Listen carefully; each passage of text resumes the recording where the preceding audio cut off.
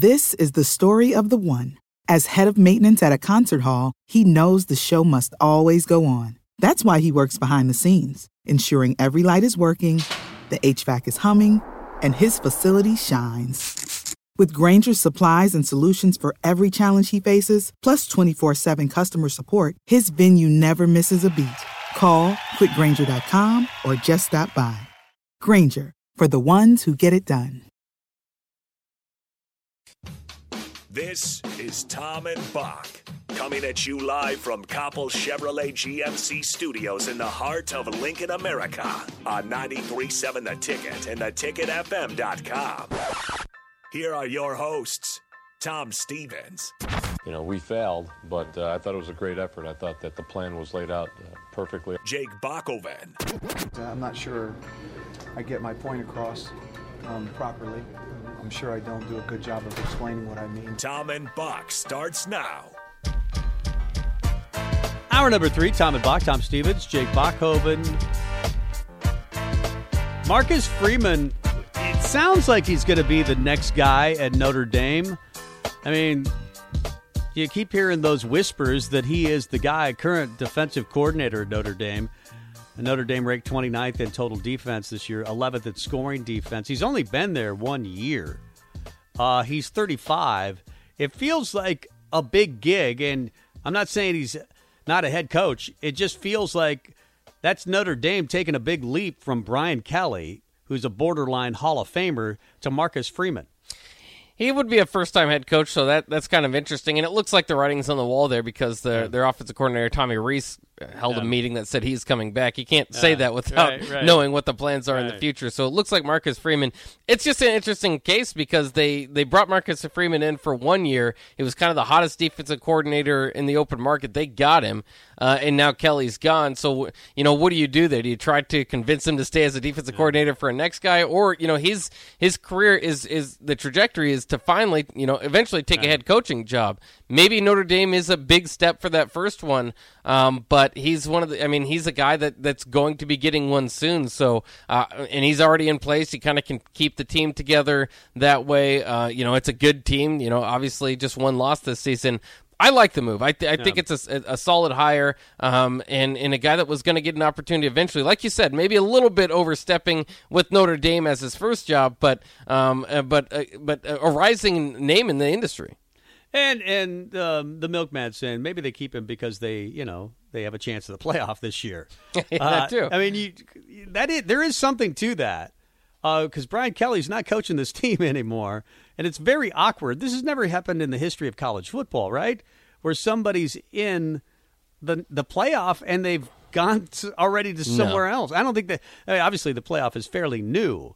But I don't know that any team has played for a national title and their coach has already gone somewhere else. Announced that he's going somewhere else. Not that that's going to happen, but it could happen that Notre Dame, after this weekend of craziness, if we get some mayhem, they could be in the playoff. And maybe this is just like a precaution. Like if we get there, we want to have a head coach, and let's just name him now. It's a little awkward, to say the least, in my mind. Some other things. You see that Nebraska versus Iowa was the highest-rated football, actually the highest-rated football game in BTN history. Yeah, that's a big get. Good job for everybody involved. That's really pretty big. It kind of shows you. I mean, the reason Nebraska was brought into the Big Ten was the brand name. It's still pretty good. Oh yeah, and it's pretty good considering they're terrible. Well, it's weird because the ticket sales were up, as far as the secondary market, and we figured that was Iowa. And we talked about before, but the stadium wasn't overrun with Iowa fans. There's a lot of Nebraska fans there. They seem to be jolted by the idea that Scott Frost was going to stick around. Yeah. The fan base as a whole. Nebraska drew 1.94 million viewers in that game. Again, the most watched game in BTN history. Even the post-game show drew 659,000 viewers, which is the record for studio programming. Yeah, that's for pretty the Big good. Ten. So, Nebraska fans are everywhere throughout this country, and maybe other fan bases are still watching Nebraska as well. And I thought it was odd though too, because that's I thought it was odd that BTN's been getting that game, basically, because the other networks get to choose how many games they have in the front. And I always think Nebraska, that's a good game. Nebraska, Iowa, especially post-Thanksgiving, people kind of have that etched in their memory that they're going to watch that Nebraska on Black Friday. So I always thought it was kind of weird that they even got that game, and we'll see how that changes in the future. I'd have to think those type of numbers would get the attention of the other networks, but at the same time, you're gambling as a network going into next year if you're going to pick that game, because by then, the writing might be on the wall for Frost. So, it's. I think it just shows me Nebraska continues to do well despite the fact. I mean, I go back to that game.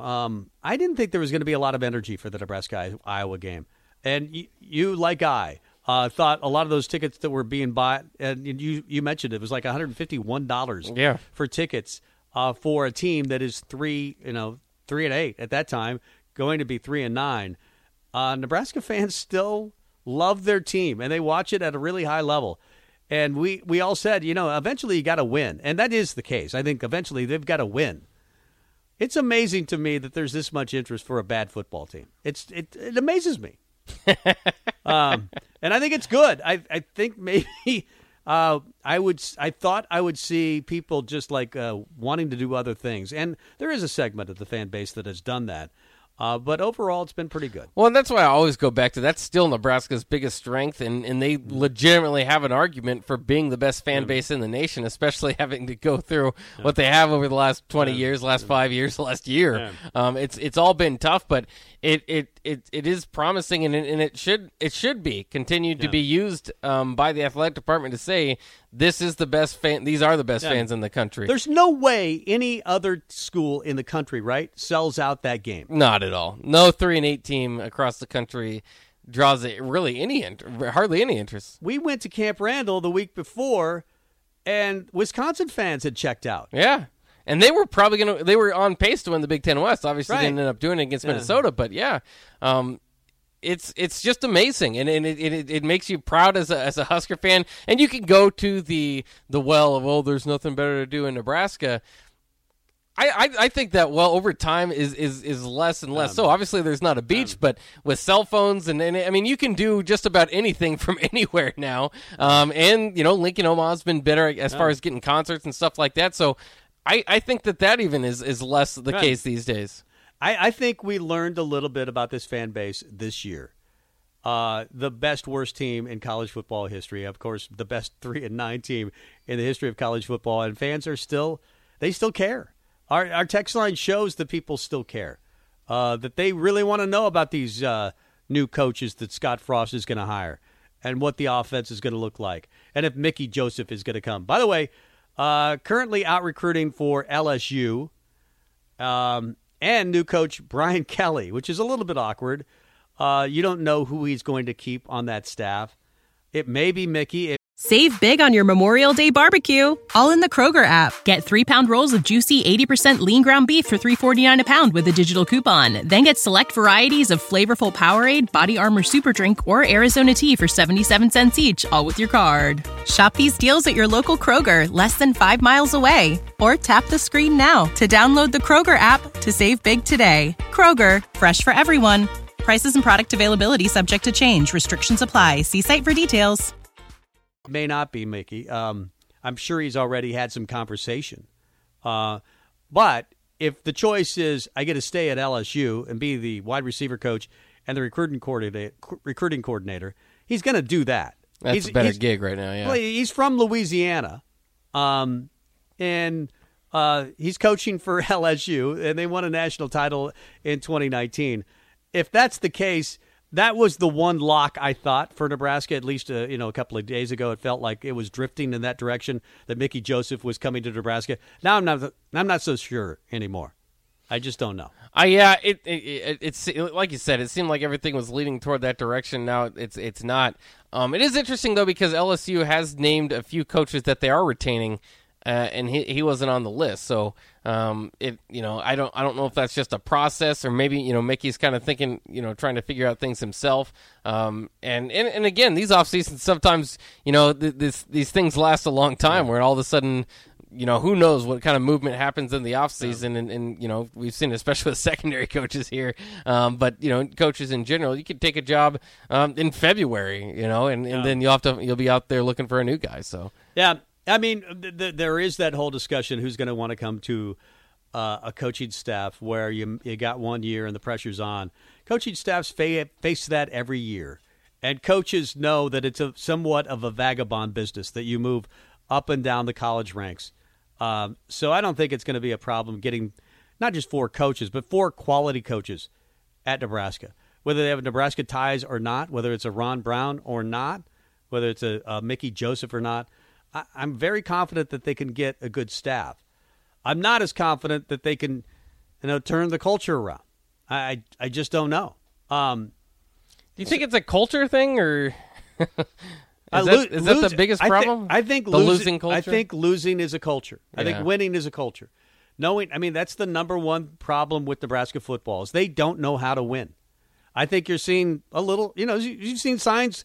Certainly, the first 2 years of Fred Hoiberg and last night that they don't know how to win. And you need guys on your team that know how to win. And maybe that's why you go to the portal. You grab guys that from other winning programs, although they don't always leave winning programs to go to losing programs. That's the challenge. You need winners.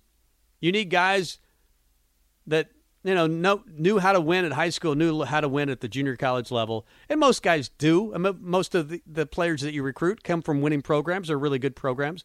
But there's a disconnect for some reason. Nebraska it's obvious that they, at all the wrong times, they do the wrong things. And it's like clockwork. I mean, we know the movie. Oh, yeah. It happens every single time you watch because you don't know. It's a little different every single time. And I don't know how you just say, well, we're going to recruit more winners and then we'll be winners. Yeah. Sometimes it's just a coach that's able to get that mindset changed. And that's why I guess you make those changes. And I'm not sure that there won't be any changes on the defensive side as well. The more I think about it, the more I think that could happen as well. Yeah, and that could either happen from guys getting interest elsewhere or just kind of a shakeup that you want to make to maybe specifically always go through the linebacker coaches where you have 2 linebacker coaches. Maybe you could free something up there or move one of those guys. But, I think that there's certainly something to that winning culture in getting across that final barrier. But the other thing is you need the players, and we've said it for years. You need the dudes, and this was it's unfortunately that this was kind of the year that you had a few of those. Austin Allen, Cam Taylor-Britt, JoJo Domann. This was one of the banner years, I would say, in the last 5-6 since 2014 when Nebraska had 2 all first teamers in Randy Gregory and Kenny Bell. Nebraska hadn't had that since then from a position player, from someone that's not a specialist, a kicker or a punter. And they finally got that in Austin Allen. And it's just not just one tight end. You need more than that. But again, the JoJo Domanns, the Cam Taylor-Britts, if Deontay Williams had stayed healthy, maybe even Damian Daniels had stayed healthy, but all that stuff boils down to finally getting across the line and getting a win too, because when those all-conference selections are made, it's especially from the coaches, when the coaches are making their picks, you start to you get that little that thing in your heart that just gets frustrated about the guys that beat you, and you can you can write down a name and say, well, that guy played well against us and we won, but the guy that beat you, that frustrates you a little bit more. You mentioned the all conference selections. We talked about it yesterday that Austin Allen was named the Big Ten tight end of the year. In one category, beat out Jake Ferguson. In that category, didn't win in both the coaches and the media poll, but he was a first team selection, the first Husker to be named all Big Ten first team offense or defense since Kenny Bell and Randy Gregory in 2014.